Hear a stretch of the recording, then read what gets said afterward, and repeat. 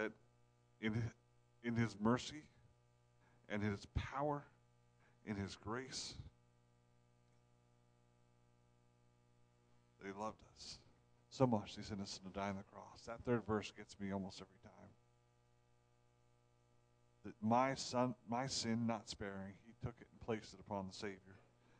And just, I can't even begin to thank Him. Take your Bibles with you, if you would. We didn't do the scripture reading, we'll do it now. Romans chapter 12. Romans chapter 12. The passage most of us know, especially these two verses. Verses 1 and 2. When you find it, please stand with me for the reading of God's Word. I'll be honest, I have nothing to say, but I'm thankful that I have a God who has much to say, and it's worth listening to. Romans chapter 1.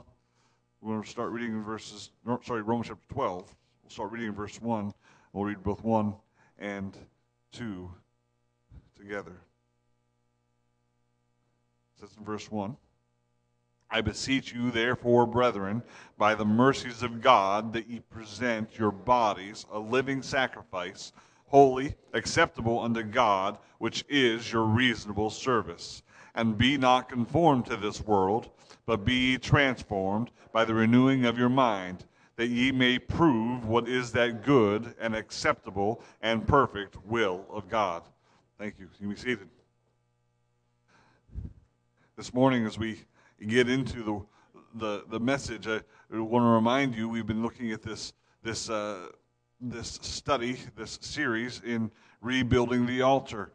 Began back in First Kings chapter 18 as we looked at the what happened as Elijah had to have his spiritual battle with the prophets of Baal, and the battle consisted of the calling of fire from heaven from their gods. We know that he gathered up there were the 450 prophets of Baal, and there was Elijah. There were the people of Israel. There was the king that was there, and he looked at the people of Israel and said, "Who are you going to serve?" And to their detriment, they said nothing. It says they answered him not a word. They didn't say anything because they didn't know what to do, and many of them, most of them, the vast majority of the people of Israel at the time were worshiping false gods.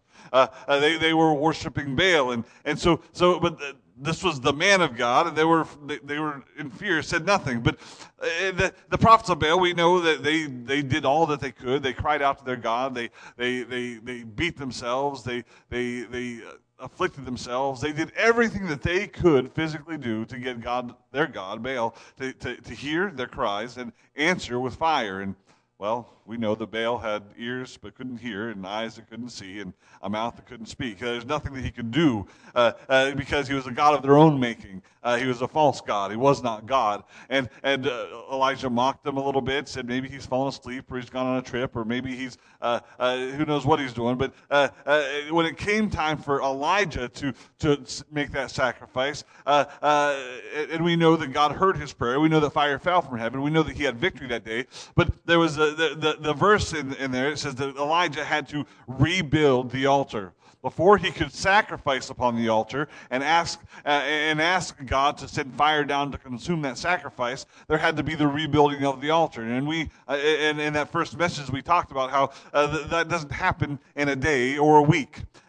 For something to happen like that to the altar, it would have had to have been neglected for a long period of time. Elijah had to take time to rebuild the altar. And we, in our own lives, can neglect our altar. Now, I don't mean that you have to have an altar in your home. I don't mean that you have to. I'm not talking about the physical altar that we have here. It's a picture of a place for us to go and meet with God. We talked about that last week as we last Sunday morning, that the altar was a place where God's presence was met. We saw that in the very first place in Genesis chapter 8. And if you want to, you can turn there because we're going to look at it in just a moment. Genesis chapter 8. as Moses, or not Moses, as Noah is coming off the ark, he built an altar. This is the first instance of an altar in the Word of God. And it says in verse 20, and Noah builded an altar unto the Lord, and took of every clean beast and every clean fowl, and offered burnt offerings on the altar. And the Lord smelled a sweet savor, and the Lord said in his heart, I will not again curse the ground anymore for man's sake. So Noah approached God through the altar, through the sacrifice, and God's presence was there, and God spoke to Noah on that day and promised that they would no longer, or he would never again curse the world with, destroy the world by flood. Any other time that you read about somebody building an altar, whether it was Noah or Abraham or Isaac or Jacob or anybody, they would build the altar there at a time or a place where they met with God. But there was something else and that's what we talked about last week. It was a place where we can meet with God, and we are to meet with God on every single day. We know that God is in us, right? We know that as if we're saved, that the Spirit of God dwells in us. If we're not saved, He desires to dwell in us, and that's done through salvation, through the new birth.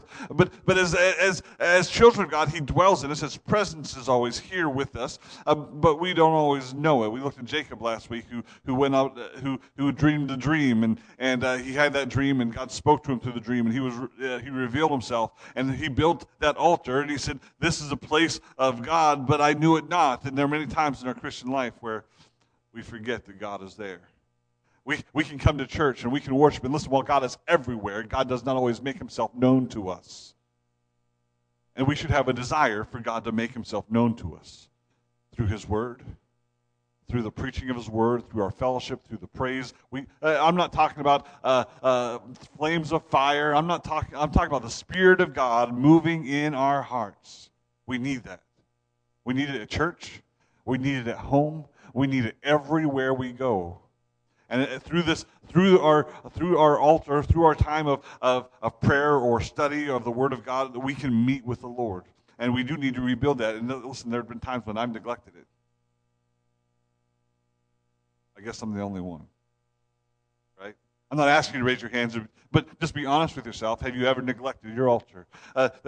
Your time with the Lord, your time where you're meeting with God, so that needed to be rebuilt. And we talked about that. We talked about the rebuilding the altar of praise, because again, that first instance, Noah was thanking God and praising God for saving his family. And so we need to rebuild that altar of praise. We know that the Bible says we're to enter into His presence with thanksgiving and to His courts with praise. We're to come to the presence of God, bring honor and glory to His name. That's why we sing. We just sing, "How Great Thou Art." Listen, it's not because I think I sound good when I sing that song.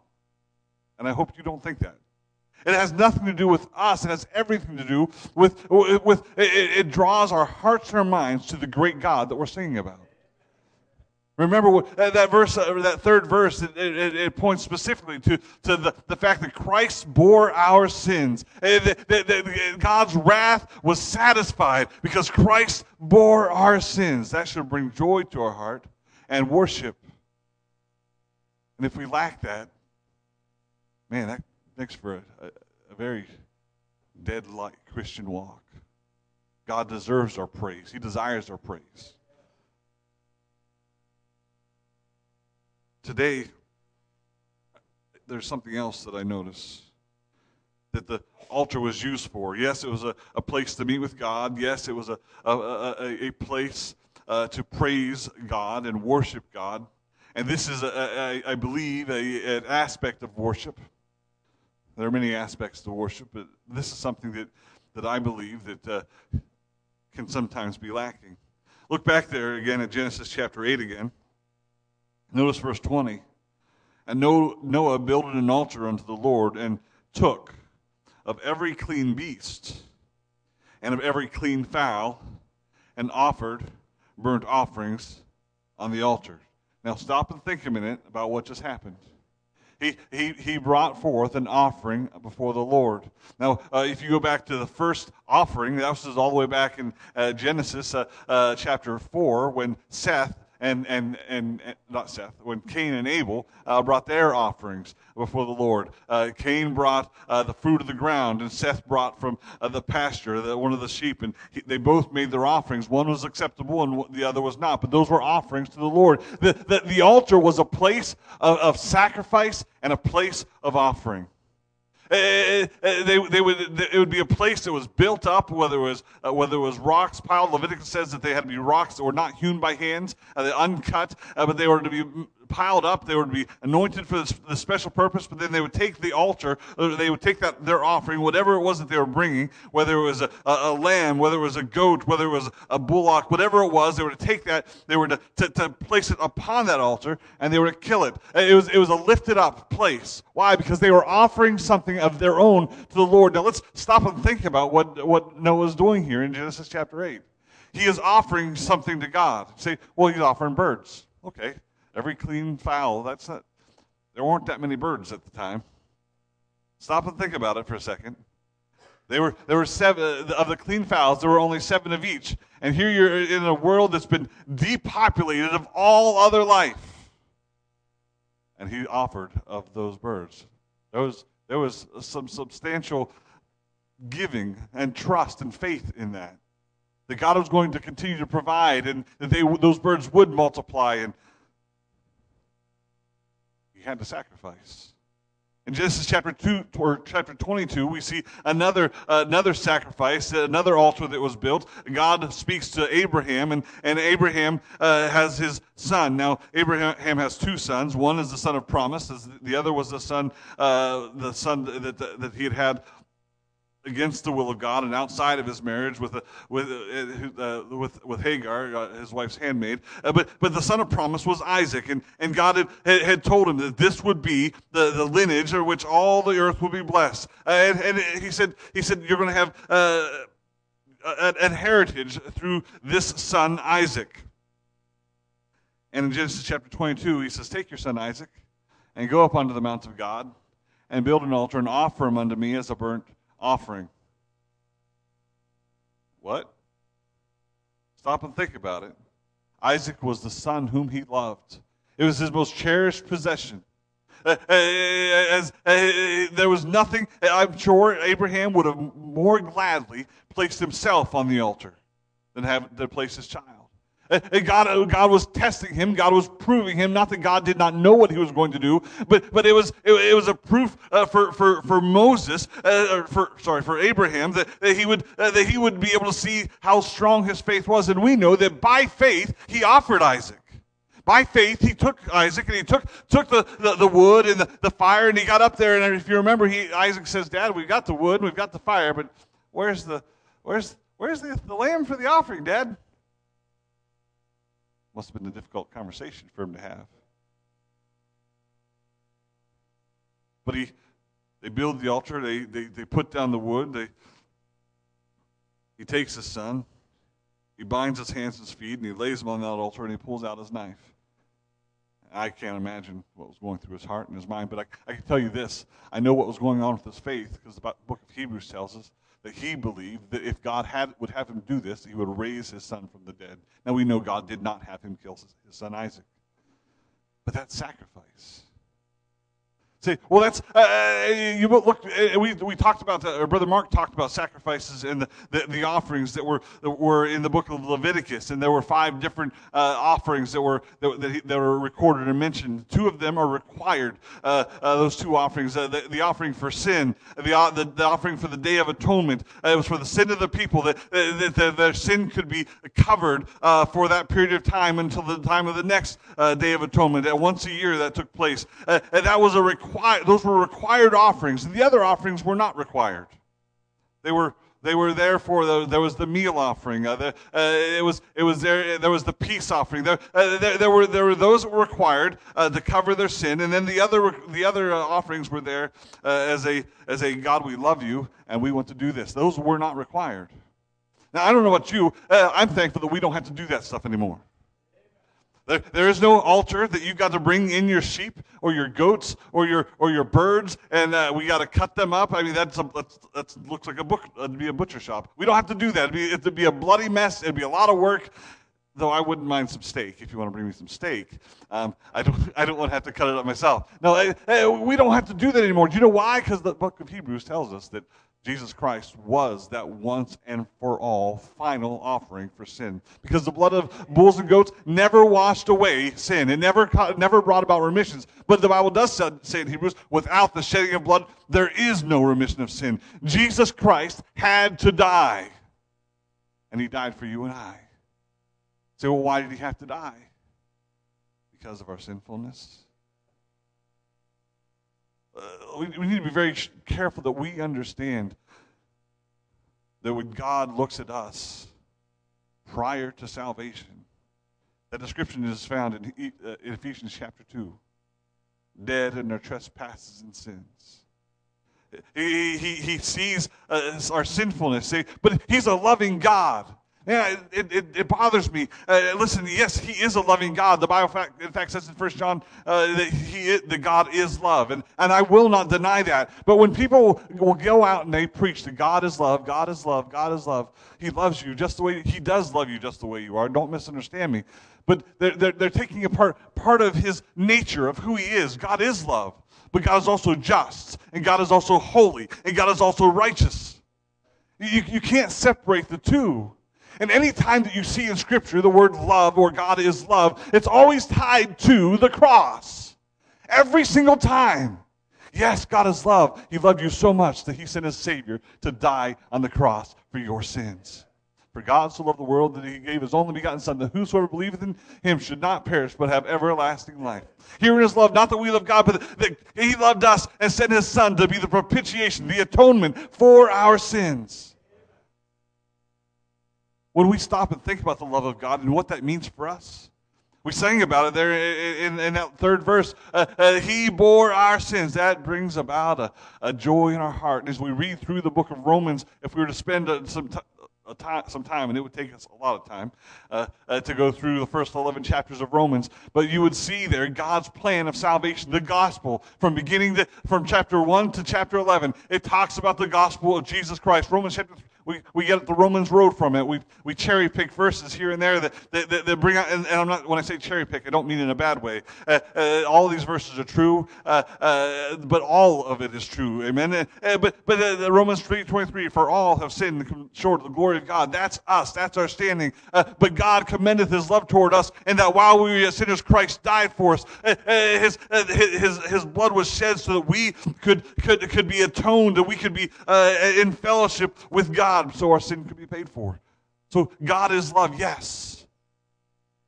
But God loved us so much that Christ died for us. I mentioned this last week during the revival, 2 Corinthians chapter 5. Paul says, the love of Christ constraineth me. And I talked about how love is constraining. God loved us so much that he had to do something. Because he's just, because he's holy, our sin must be judged. It's just like some judge who sits on a judicial seat, and a man comes before him who has broken the law. He's killed somebody. He's run over some child. He's raped someone. Whatever the crime is, that judge has to make a righteous judgment. He's going to look at that man and say, you're guilty, you must be judged. To do anything else would be an unrighteous judgment. And while there are some unrighteous judges here on this earth, there is not an unrighteous judge in heaven. He looks at our sin, he sees that it must be judged, but in his love, he then also paid the price. That word propitiation means made atonement. Isaiah 53 talks about our Lord and Savior, how the iniquities were laid upon him for all of us. And it says in verse 10, I believe it is, that God looked upon the agony of his soul and his wrath was satisfied. I love that verse. Because that judgment was paid with Christ for you and for I. The rest of that verse says, "The love of Christ constraineth me." Now, that's not talking about the love of God. That's talking about our love for God. God loves us, but the Bible says in 1 John, we love him because he first loved us. There is a response to God's love for us, and Paul said, "It constraineth me." Look at me real quickly, if you would. We'll come back here to Romans, 2 Corinthians chapter 5.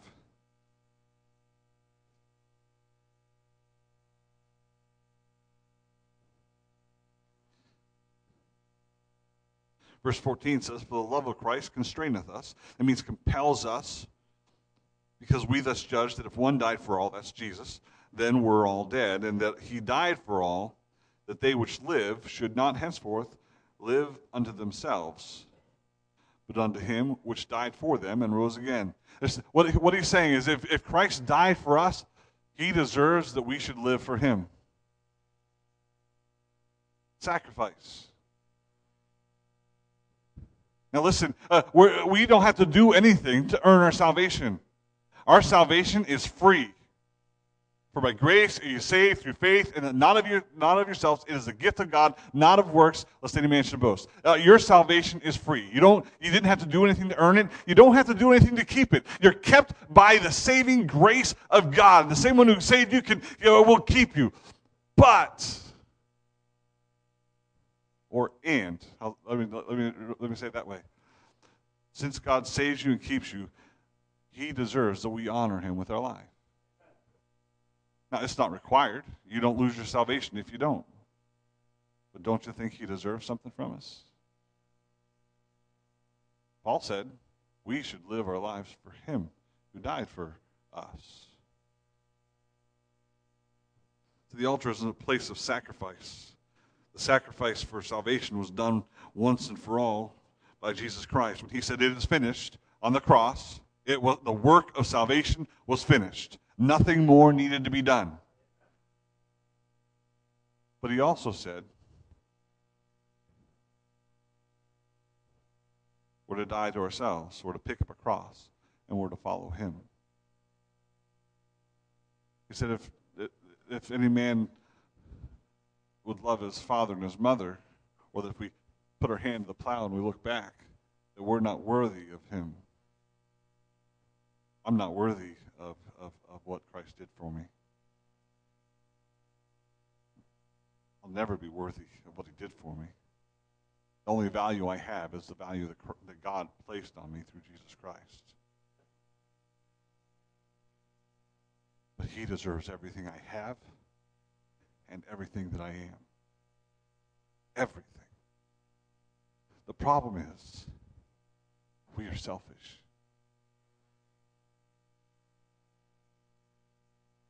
It's really what it boils down to. I want to do what I want to do. I want to be what I want to be. I want to go where I want to go. I want to have what I want to have. I'll let God have this part of my life, this aspect, this habit, this sin, but this other stuff, this is the no God zone. I don't want him to have this section of my life. So, well, it's not that bad. It really isn't. If you have even a single room of your life, let's just put this in perspective. Here's an illustration. This is not real. Don't think this is going on in my house. So, I got married, my wife moved in, and everything changed. And when I say everything changed, I mean everything. I went from a bachelor's house with a black leather couch and a big widescreen TV to no curtains on the windows and all this other stuff. To suddenly my clothes were all in a closet in the hall. She had my entire closet. There was decorations. We repainted. We did all kinds of stuff. Everything was different in my house. Do you know why? Because she was there now, which is okay. I'm okay with it. She decorates better than I do. I do like to have more of this than the closet, but that's okay. But let's just say, for illustration's sake, that I had a room. And I said, honey, I love you. Come on into my home.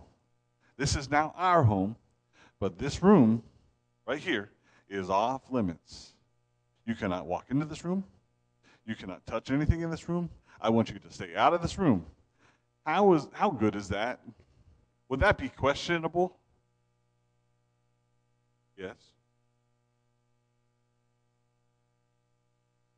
That I would keep anything from my wife? I think it is. Now, I'm not saying that she has complete control over my whole life, but I'm not going to keep anything from her. Don't we do the same thing with God sometimes? God, you can have this. You can redecorate out here. You can change this over here. You can do this over here. But this is my stuff. You leave. I don't want to lose this. You leave that alone. You can look in there, but you can't change anything. Romans chapter 12.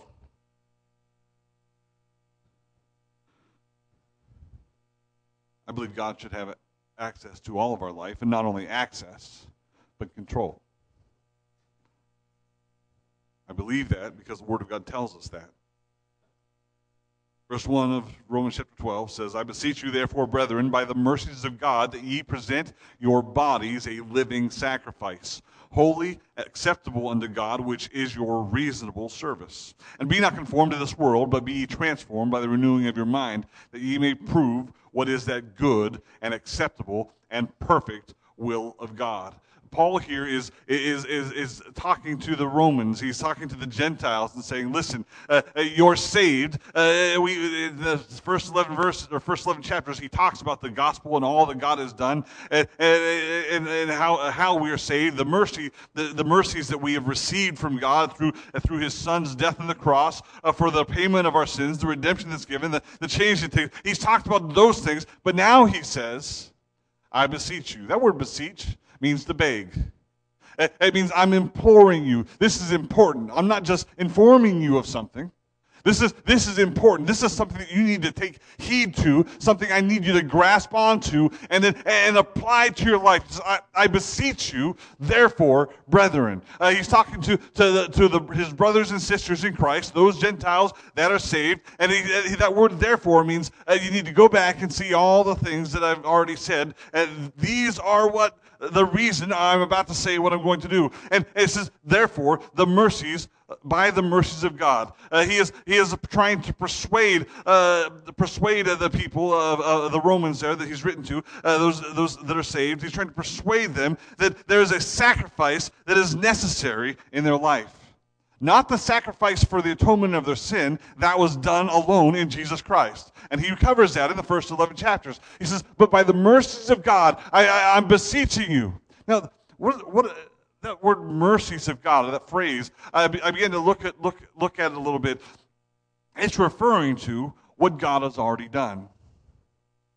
It's referring to what Paul has already discussed or opened up to them in the first 11 chapters. It's talking about the gospel of Jesus Christ. Those are the mercies that God that have been opened to us and revealed to us. I deserve death. Say, well, nobody really deserves death unless they're on the death row. No. The wages of sin is death. I deserved death. The word mercy means to not receive that which we deserve. For all have sinned and come short of the glory of God. We're all sinners, for the wages of sin is death. Because the problem is most of us think, I'm a good person. Yes, I messed up here and there, but I'm really, this is the problem with the world. We look at ourselves in the wrong way. The truth is, we all need the mercy of God. And we receive that in Jesus Christ. Here's a little test. How many of you think that you're a good person? Don't raise your hand.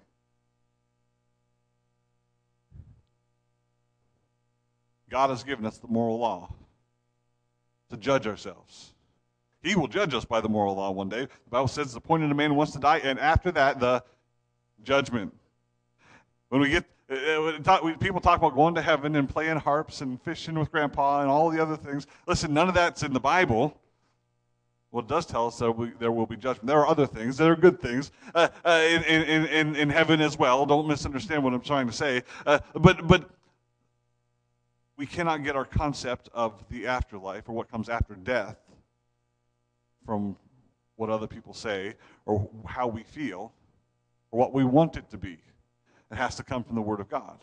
And the Bible says, after this, the judgment. So we're all going to be judged. So here's the test.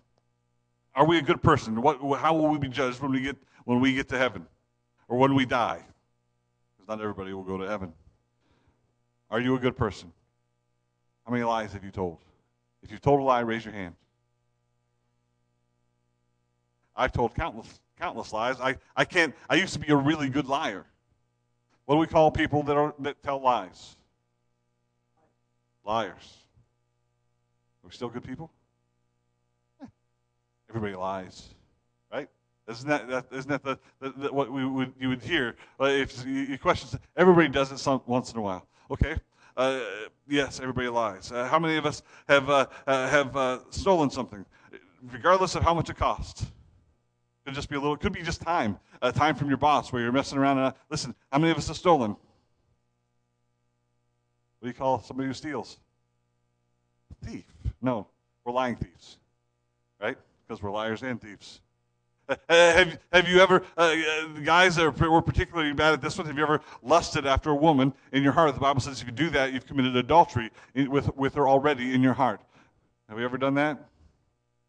People say, well, I'm just human. Right, with a sin nature. The point isn't that you are any worse than I am. The point is that we're all in the same boat. We're all sinners. And God, if we stand before God, we will be lying, thieving, blasphemous, adulterers, a hard fornicator. That's what we are. And when we look at one another, we judge ourselves based off of how one another are. We say, well, there are certainly some bad people, but as in the general, I'm good. No, for all have sinned and come short of the glory of God. He's our standard, and we all fall short. And if that's the case, when we stand before God at Judgment Day, we'll be judged. How will we be judged? Righteously. And if we've committed those crimes, which we have, the answer will be guilty. Now, the love of Christ and the reason we see the mercy of God in this is found in this. We deserve death. We deserve judgment. We deserve to spend eternity separated from God in a place called hell for all eternity. But you can ask me to play a radio station. I don't want a radio station. Satan is really... Oh, boy. I thought I should... That's the dangers of technology. All right. Goodness gracious. Get away from that thing. We're going to stand before God and be judged someday. But we found the mercy of God in Jesus Christ. Because while we didn't deserve his mercy, while what we deserve is judgment, he sent us Christ. Jesus Christ paid for your sin and for my sin. And it terrifies me to think that there are people that I know, people that I love, people that I care about, that are going to stand before God and be judged thinking, hey, I'm okay. When the truth of the matter is, they're going to face judgment. Now, Paul says, by the mercies of God, I beseech you therefore, brethren, by the mercy of God, that ye present your bodies a living sacrifice. He's saying, listen, because of all the things that you have received of God, all the mercies, the atonement, the redemption, the inheritance, all of those mercies, all of it is based out of the love of God and God's goodness. Because you have received those things, God deserves something from you. He doesn't require anything for your salvation, but he deserves something from you. He said, because of what he's done for you, because of the salvation that you now enjoy, because of Jesus Christ, I beseech you therefore, brethren, by the mercy of God, that ye present your bodies a living sacrifice. We saw the persuasion. Here's the presentation. What God deserves is that we personally present ourselves. It's a personal sacrifice. Personal means I have to give it. It doesn't hurt me to get. My kids are all the time coming up and saying, "Dad, can I have some money for the offering?" Because they don't have any money to give. You know, that's fine, but it doesn't hurt their wallet. It doesn't cost them at all for them to give money. This last at our VBS, the boys won, right, guys? It was exciting. Most of them are out in the back. But the boys won. They brought in the most money for the Thren family, and it was an offering that was given unto God. But most of that money didn't come from their pockets. I am not ignorant of this truth. Okay. Yes, some of the kids went and dug on the couches and got in the cars and stole.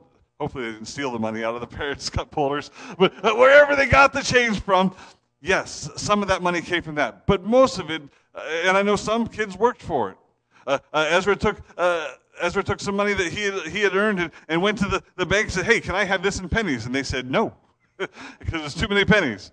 I know some of the kids were, but the majority of that money came from some. There's no cost in that. There's no cost in that. Yes, they may be presenting it, but it doesn't cost them anything.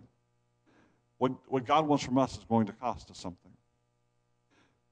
But while it may cost us something, the benefit of it is so much greater. See, we're giving something that we can't keep to get something that we can never earn. We're giving something that if we held on to it, the truth is we couldn't hold on to it, but what we receive in return, our salvation, not our salvation, but our inheritance of God, nobody can take that away from us. It's eternal. It's incorruptible, undefiled. What a sacrifice. The presentation is supposed to be personal. Ye present your body. That is not me presenting my children. Well, it is not me presenting Brother Donnie or Brother George or anybody else. It's me presenting me. It's got to be personal. Not only is it personal, but it's physical. Present your body. Well, what does that mean? Well, if I give God my eyes, then I don't look at things God wouldn't have me to look at. If I give God my ears, I don't listen to things that I know would be displeasing to Him. If I give God my feet, then I don't go places that I know He wouldn't lead me. In fact, I'll only walk to the places where He does. Thy word is a lamp unto my feet and a light to my path. If I give God my mouth, I will only say those things that bring honor and glory to His name and spread the gospel. I won't be saying things that would offend Him or saying things that would hinder people or hurt people. If I give Him my body, I give Him my all. We can talk about a lot of different things that we can sacrifice. We can sacrifice our time.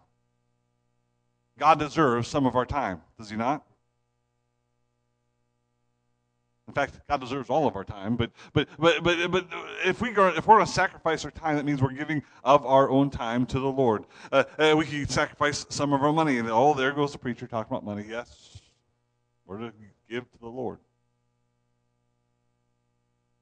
We give our offerings to the Lord that He can use those and be it's a blessing as God gives to us so that we can give to others. The Bible says that should a man or will a man rob God? I hope not, but God does provide for those and bless those that give to Him. In fact, 2 Corinthians chapter 8, actually there's something here I want you to see in this. Because we can talk about time, or we can talk about service, or we can talk about finances, all the things that we're supposed to give to the Lord. We can talk even about our physical bodies. I want you to see here what Paul's telling the church here in 2 Corinthians chapter 8. He's talking about he's talking to the Corinthian church about the Macedonian church. Now, for background to this, the church in Jerusalem is suffering. They're going through great persecution. They're in great trial. And Paul is taking up an offering to send back to the church of Jerusalem. And here he's telling the church in Corinth about the church of Macedonia and their gift. It says, "Moreover, brethren, we do you to wit of the grace of God bestowed on the churches of Macedonia, how that in a great trial of affliction, the abundance of their joy and their deep poverty abounded unto the riches of their liberality.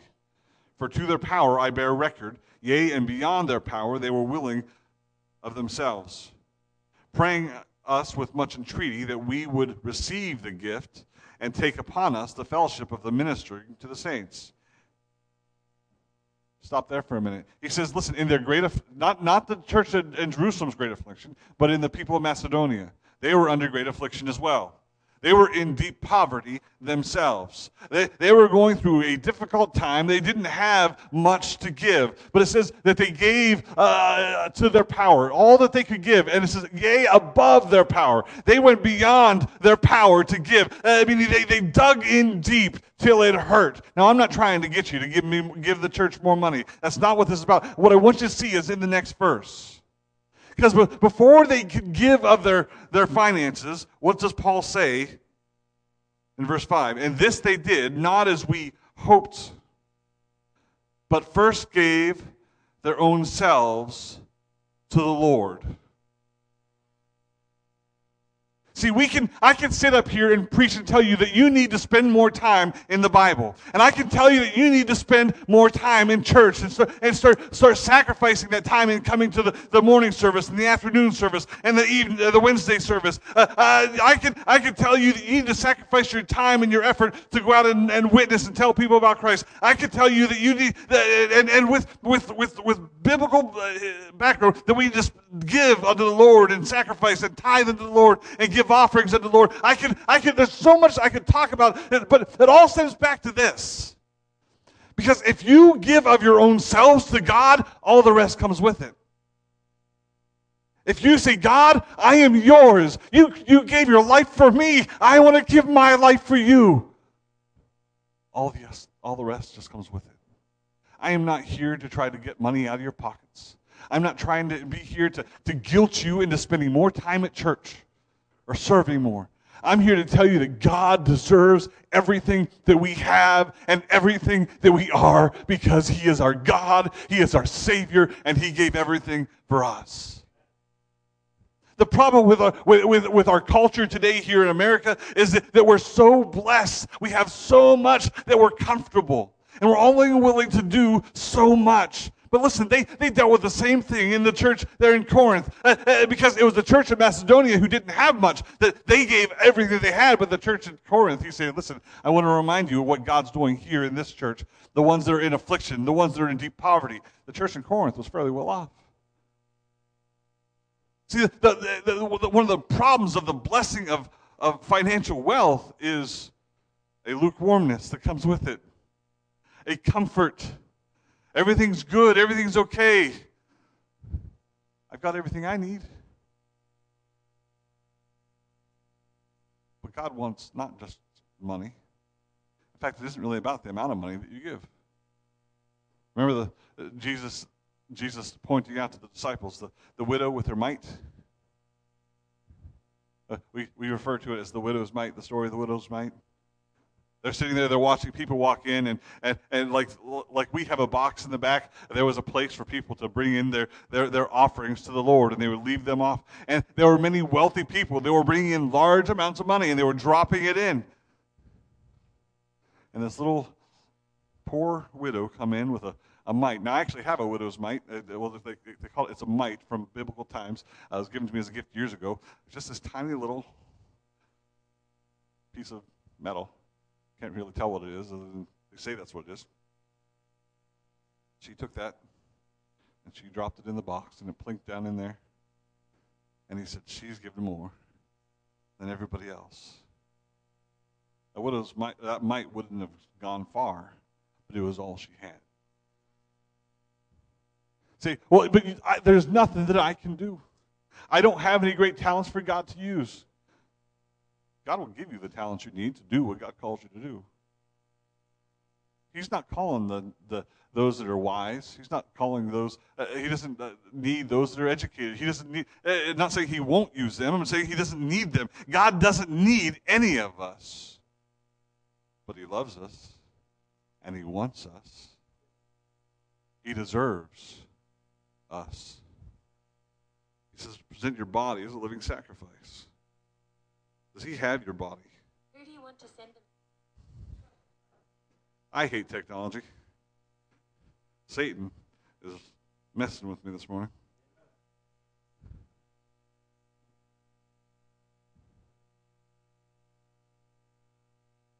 It's personal. It's going to cost us something. He's looking for a physical us giving ourselves, not just our bodies, but our lives. But notice, he also wants a pure sacrifice there in Romans chapter 12.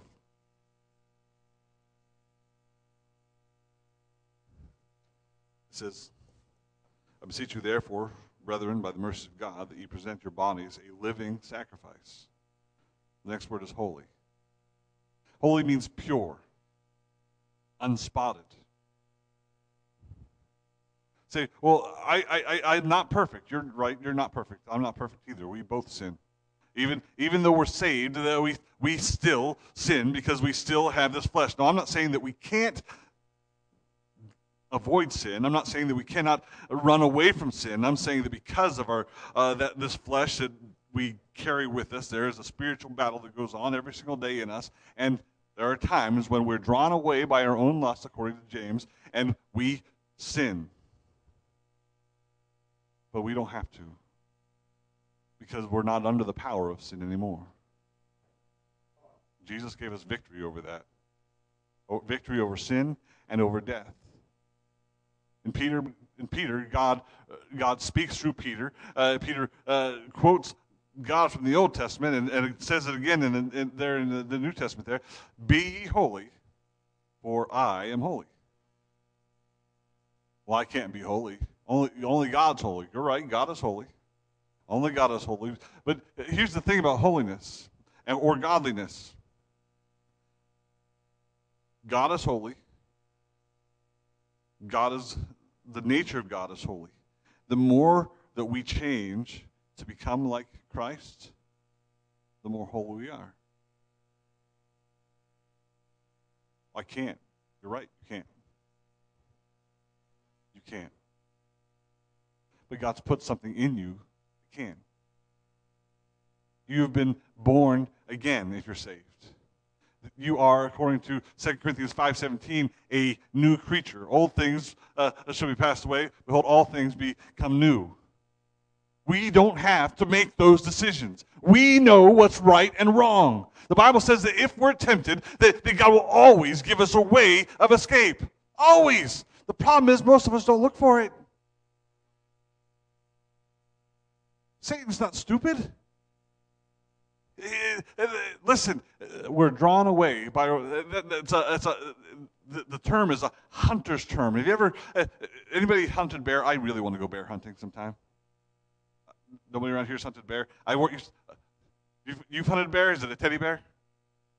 Just a little one. I've always wanted to go hunting. Well, I've gone hunting, but I've never hunted for bear. But up here, they don't hunt with dogs because it's illegal now. You have to bait. So in fact, I know guys that do this. They've got bait stations where they'll take up all the old bread and all the old sweets and donuts and everything that they can get from the store that's getting thrown away, and they just dump it there. And you know what the bears do? They love it. They come there and they feast and they eat and they just stuff in their faces with these things. And then one day there's a hunter there and he shoots them. That's how baiting bears works. I'm not saying I'm not against it. That's what I'm trying to say. Satan does the same thing with you and I. He does. He knows your weaknesses. He's been watching you since the day you were born. Now, he is not all-knowing like God, but he's been watching you. And from the moment that you got saved, you are free from his grasp. And he's like, listen, I'm going to mess this guy up. And he starts throwing things your way. He knows where your weaknesses are. And one day, just like that bear, sniffs those Dunkin' Donuts, maple glazed, whatever they are, donuts, and gets drawn in. You get drawn in by your own lusts. And God has given you discernment now as a child of God. It says, hey, wake up. The Holy Spirit's there saying, don't do this. And sometimes we listen. And then sometimes that flesh overwhelms us, especially when our spirit is weak. And we dive into those donuts or whatever it is. Deception. But God has called us to be holy. Be ye holy, for I am holy. God desires a holy sacrifice. Pure, without sin. That means as we live our lives, we're to try to live as much like Christ as we can. We're going to address how here in a minute in verse 2. He desires not just a pure sacrifice, but a proper sacrifice. It's a holy, and then notice it says acceptable unto God. Now, as I meditated on this last night, Lord put a thought in my head, and Cain and Abel brought two sacrifices. One was acceptable, and the other wasn't. I believe it's in the book of Numbers, Aaron's two sons, Hophni and Phinehas, go in to bring fire and burn incense before the Lord as a part of a sacrifice. And the Bible says fire came out and consumed them because they used strange fire. What happened? If you go back and read through Leviticus, and you read through Exodus, God is very specific in how things are to be done. Do it this way, this way, this way, this way. This is how will be acceptable unto me. And if you did it wrong, it's not acceptable. We are to be a holy sacrifice, yes, but acceptable in the sight of God, meaning that we are to live our lives the way God tells us to live our lives. A word is a lamp to my feet, a light to my path. His word declares to me, it instructs me, it convicts me. The Bible says all Scripture is given by inspiration of God and is profitable for doctrine, for reproof, for correction, for instruction. Listen, it's all that we need to make us more and more like Jesus Christ. Which means that we need to live our lives not according to the customs of our world, our society, or even our own feelings, but according to what the Word of God tells us is right.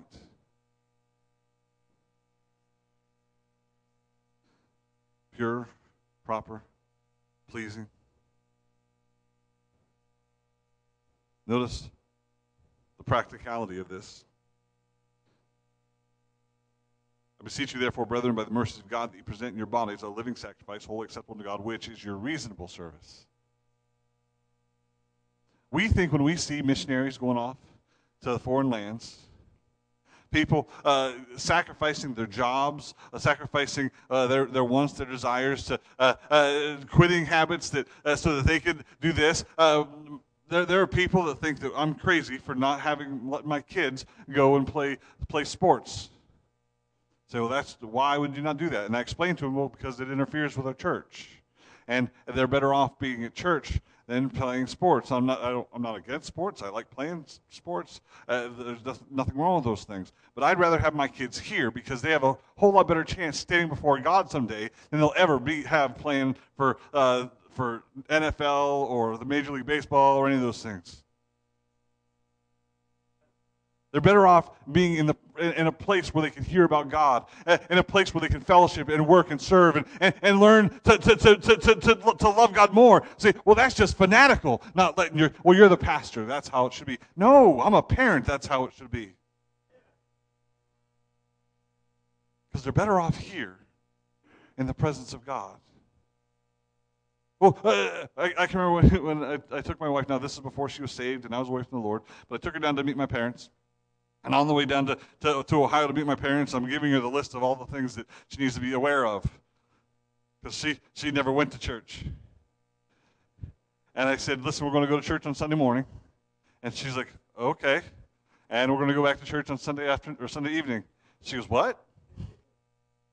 Why would you go to church twice? Isn't it the same thing? No, it's actually not. Oh. Why would you want to spend so much time there? Didn't make sense. When I grew up, went to church Sunday morning, Sunday night. We were there for Wednesday night prayer service. We went to Awana when I was little, and as I got older, there was knocking doors on Tuesday evenings, a visitation, Saturday visitation for the bus. There was a lot of stuff. People looked at me and said, "You're crazy. Why do you spend so much time there?" Because I love it. It's not that I felt like I had to. Just like Paul said, the love of Christ constraineth me. It compels me. That the life that I live isn't for me now. It belongs to Him.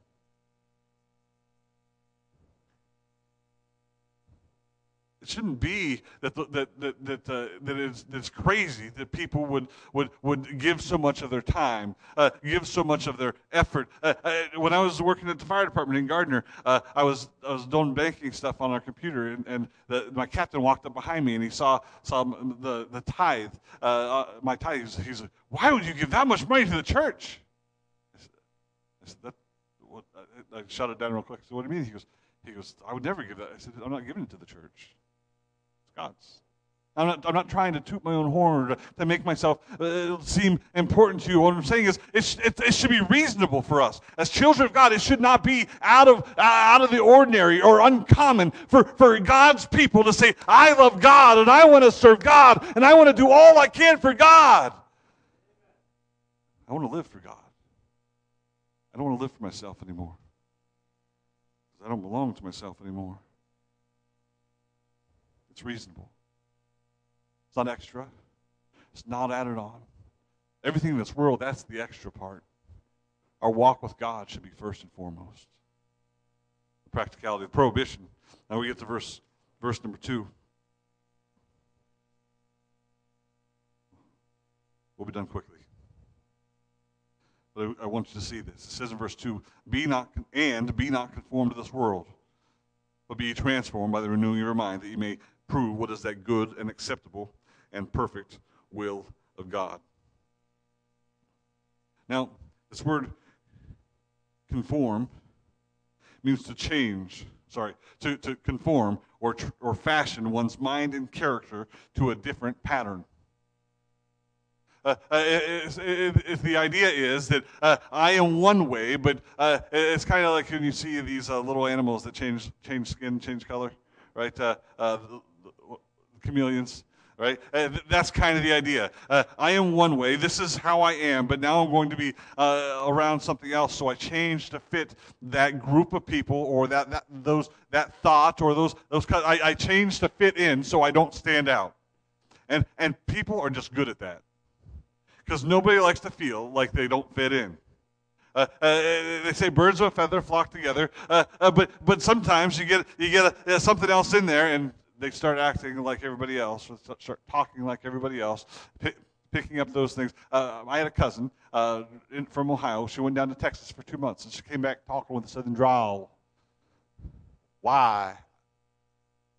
That's not from where you're from. She started sounding like the people she was with.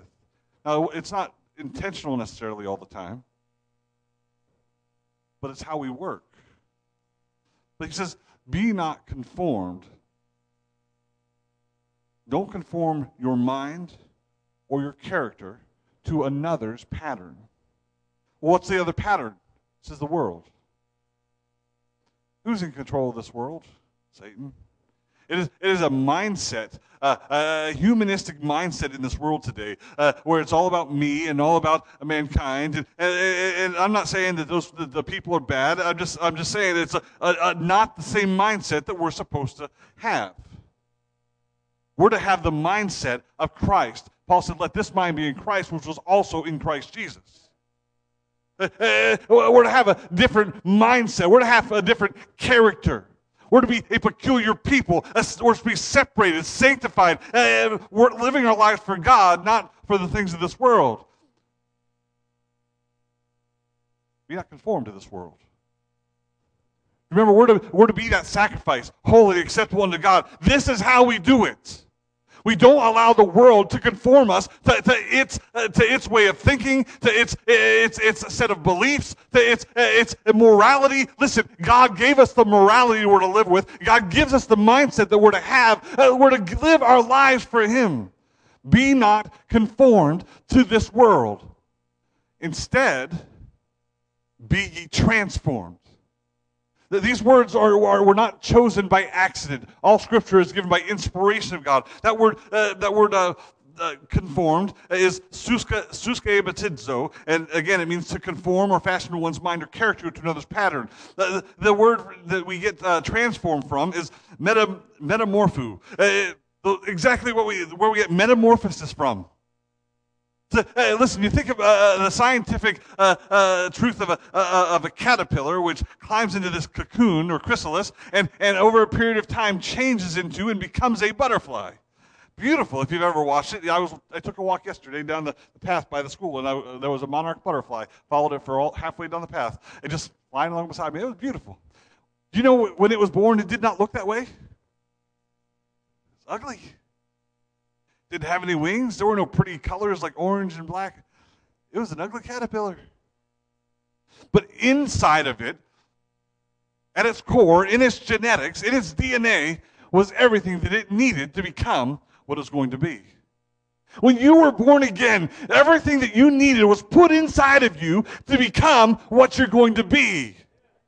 But we need to be transformed by the renewing of our mind. And just like that caterpillar has to make itself and build itself a cocoon and stay there until it transforms, we need to fill ourselves and bury ourselves in the Word of God and allow the Word of God to renew our heart and our mind and make us more and more like our Savior, Jesus Christ. You want to be a holy and acceptable sacrifice to the Lord? That's how we do it, by being transformed and becoming like Christ. Look at 2 Corinthians chapter 3, verse 18.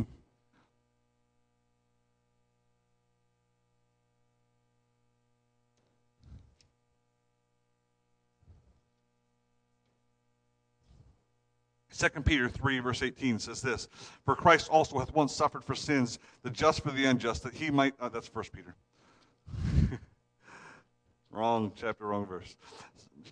Chapter 3, verse 18 says this, "But grow in grace in the knowledge of our Lord and Savior, Jesus Christ. To him be glory now and forever." Well, why would you read that verse? Because the same word, metamorpho, is translated to change, to transform, is used here, grow in grace in the knowledge of our Lord and Savior Jesus Christ.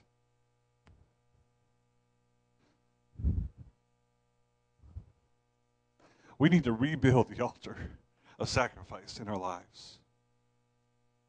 Listen, when Elijah went up there, he had to take stone by stone and set them back up. Why? Because it had been neglected for so long. That sacrifice could not be performed in the way that God had told them to perform it until that was done. I want you to understand, we need to rebuild the altar of sacrifice in our lives. We don't want to put part of the sacrifice up there and say, "God, I hope this is enough, but I'm going to hold back part of this for me." No, it's all got to go on that altar because he deserves it.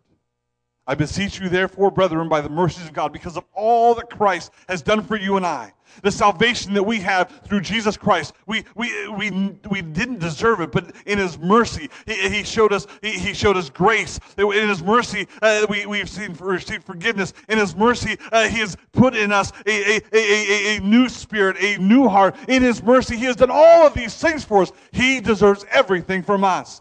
But what I see is many times, and what I have done in my own life at times, is, "God, you can have this,